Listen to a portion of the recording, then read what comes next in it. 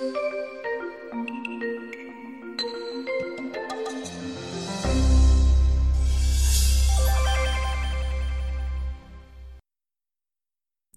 this is Rob Reynolds, and you are listening to Education and Technology Futures, a weekly podcast that highlights interesting trends and connections in the worlds of education, technology, and culture.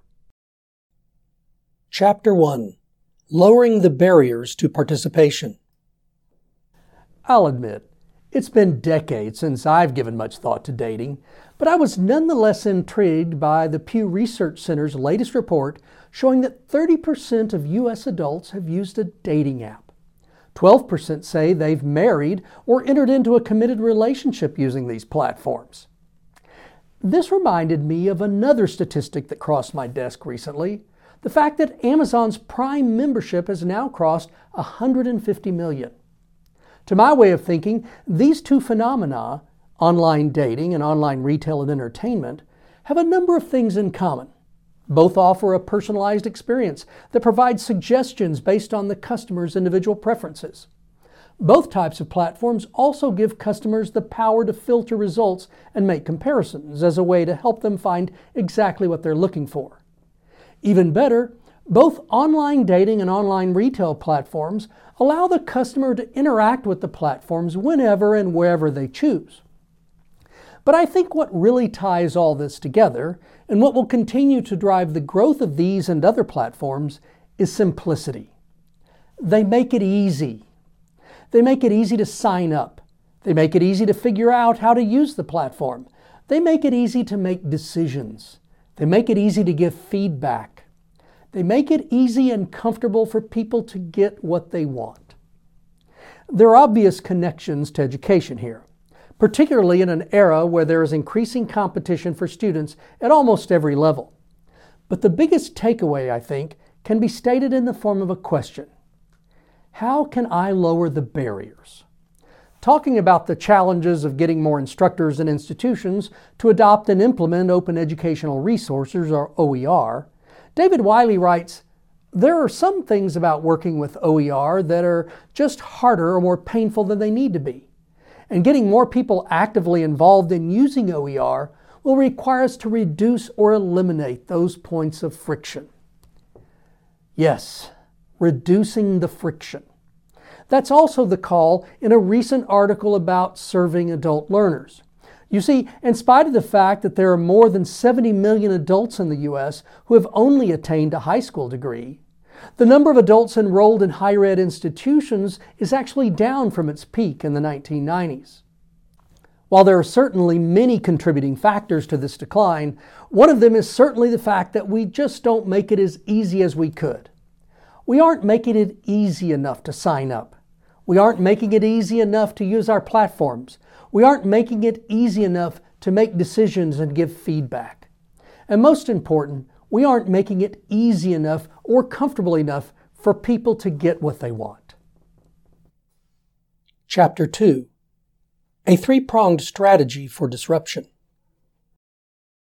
Well, the big buzz isn't about who won which Oscar award. Instead, people are talking about Samsung's new Galaxy Z flip phone, the one teased in one of the commercials during the Oscar show. Wait a minute. Flip phone? Foldable smartphone? Didn't we already try that once? Sure, but that was last year. This year, Samsung is rolling out a new design, hopefully with the screen kinks worked out, and looking to disrupt a smartphone market that once defined disruption, but is now the status quo.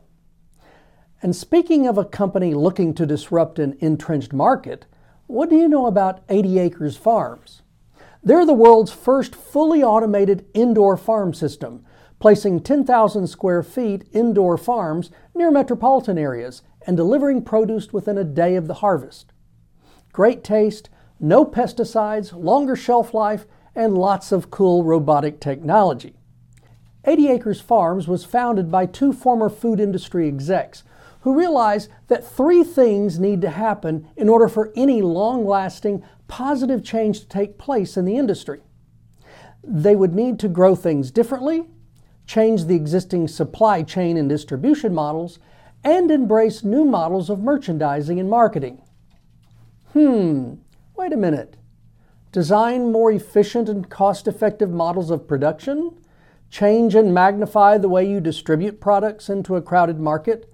And embrace new models of merchandising and marketing?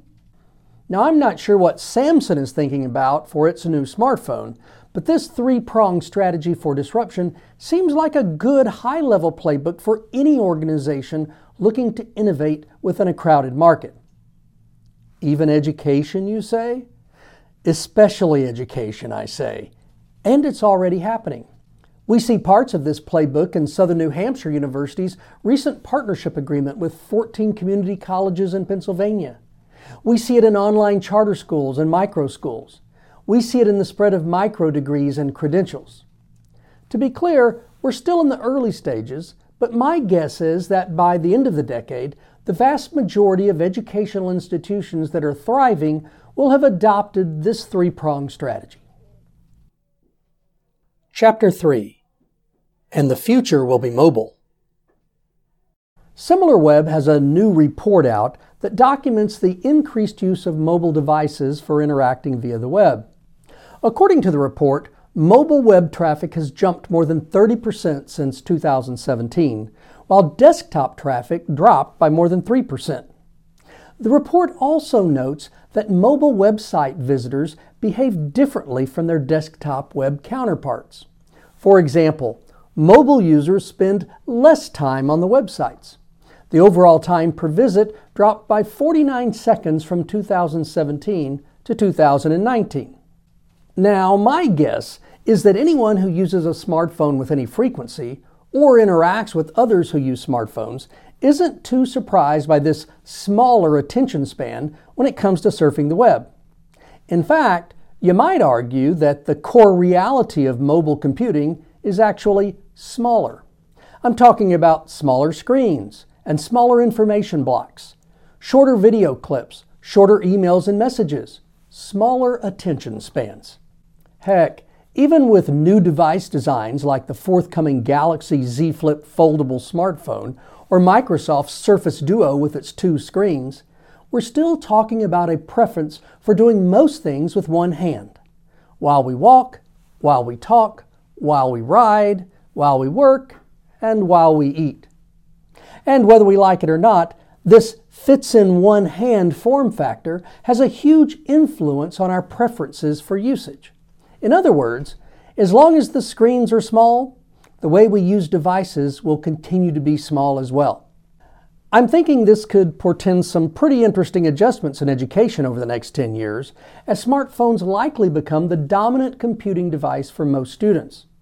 After all, traditional education is all about big information blocks, big writing assignments, longer video clips, longer communication forms, and yes, longer attention spans. So, how will we translate all of that bigness into a smaller form factor and to a modified set of behaviors? It's certainly something to think about. But don't wait too long. Businesses and workplaces are already adapting and will be expecting graduating students to show up ready to perform on a smaller stage.